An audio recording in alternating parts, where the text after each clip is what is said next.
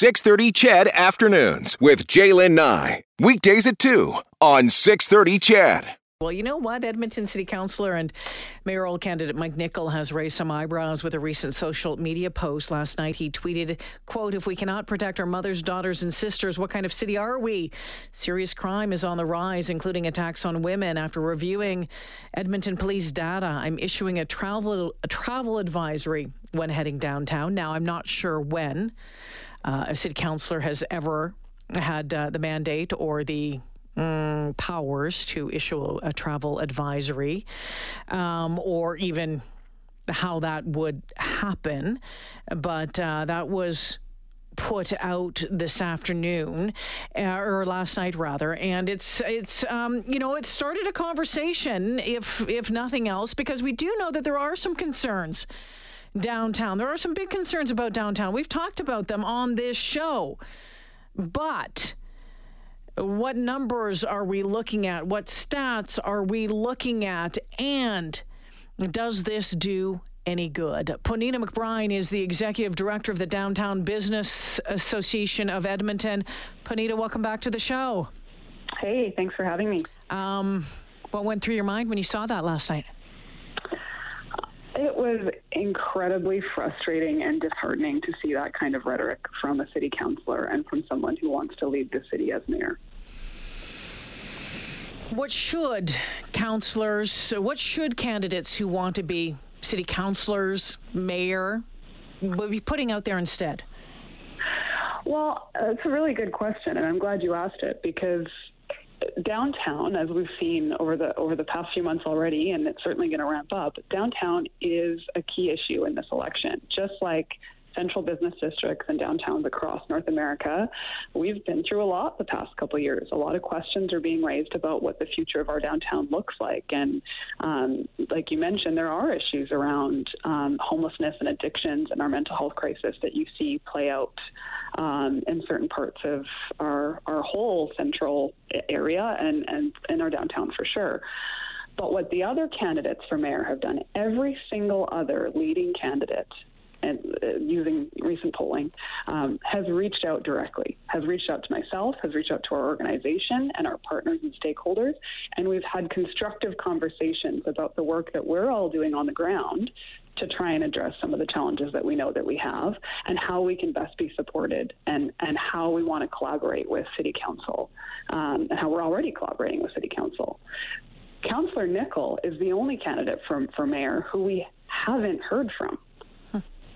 And so, what anyone puts out in their policy and in their statements about downtown, mostly what I've seen from other candidates is certainly comments and drawing attention to the challenges that are there, but they're accompanied by solutions, and they're accompanied by the knowledge and understanding that you can only get when you actually have conversations with the people who are here every day, working on challenges, working towards positive momentum, getting people back downtown, and serving the businesses and property owners and other stakeholders downtown.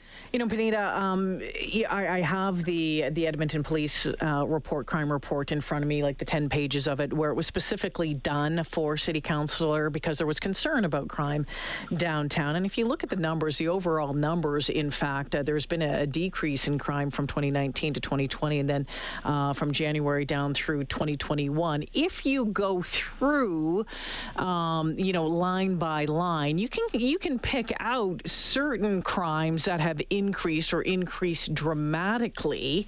I'm not 100% sure that is a fair thing to do.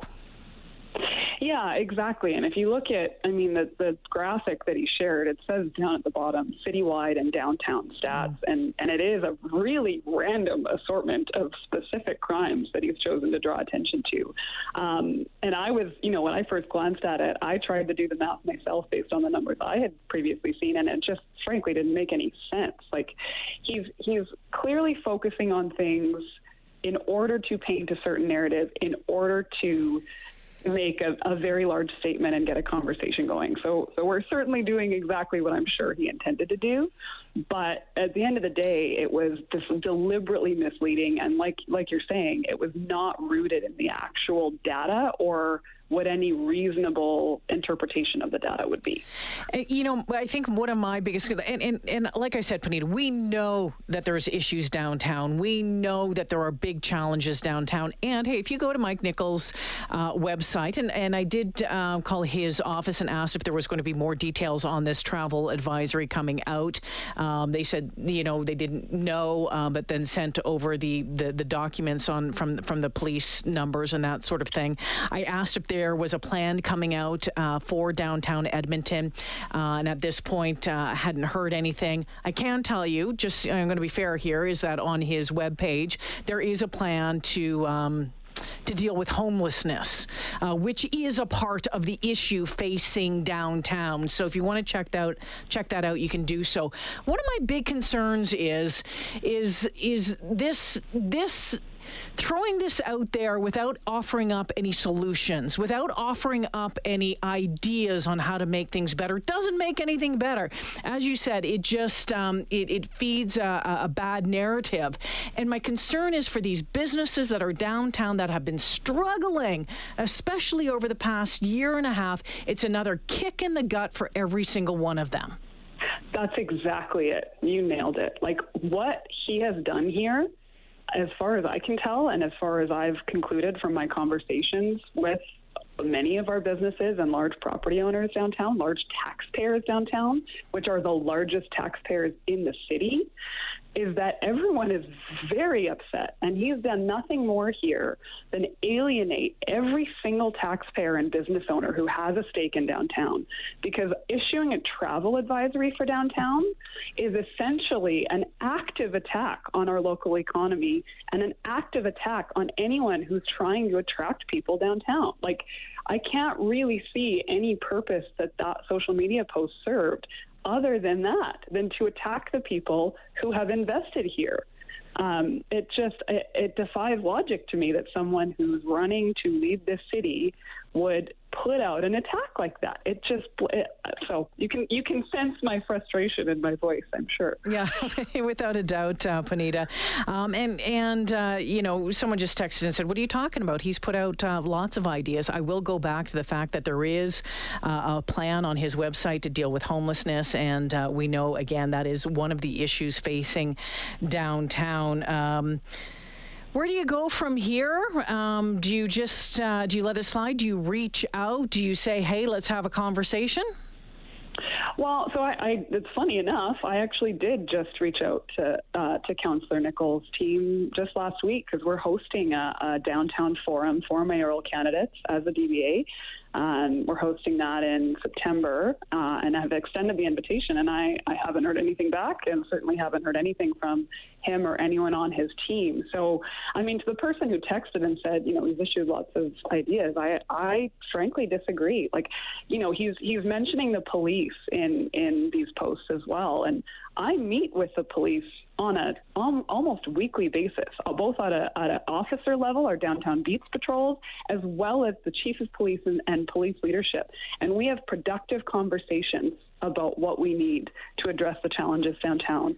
And nothing, frankly, that I've seen from Councillor Nickel tells me that he understands or knows any of that, let alone has anything to offer that's new to the conversation. So I do hope to hear from him and maybe be proven wrong. But to date, I haven't seen anything. Before I let you go, we know that there is a number of initiatives underway in trying to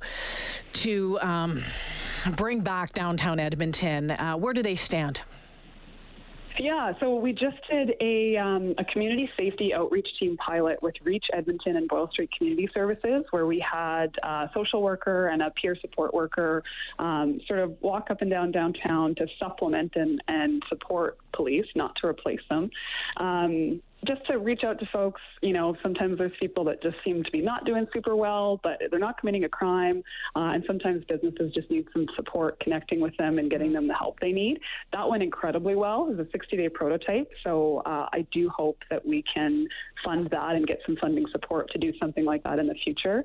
And the police themselves, so they've launched a new initiative called the HELP program, and it's a social worker unit with a dedicated facility north of downtown that's designed to support police in serving community safety in a more broad sense. So stepping in when vulnerable community members need some support and aren't going to be dragged through the justice system because it's just not productive. So there are a lot of solutions in the works, and it all comes down to collaboration and proactive work between community partners.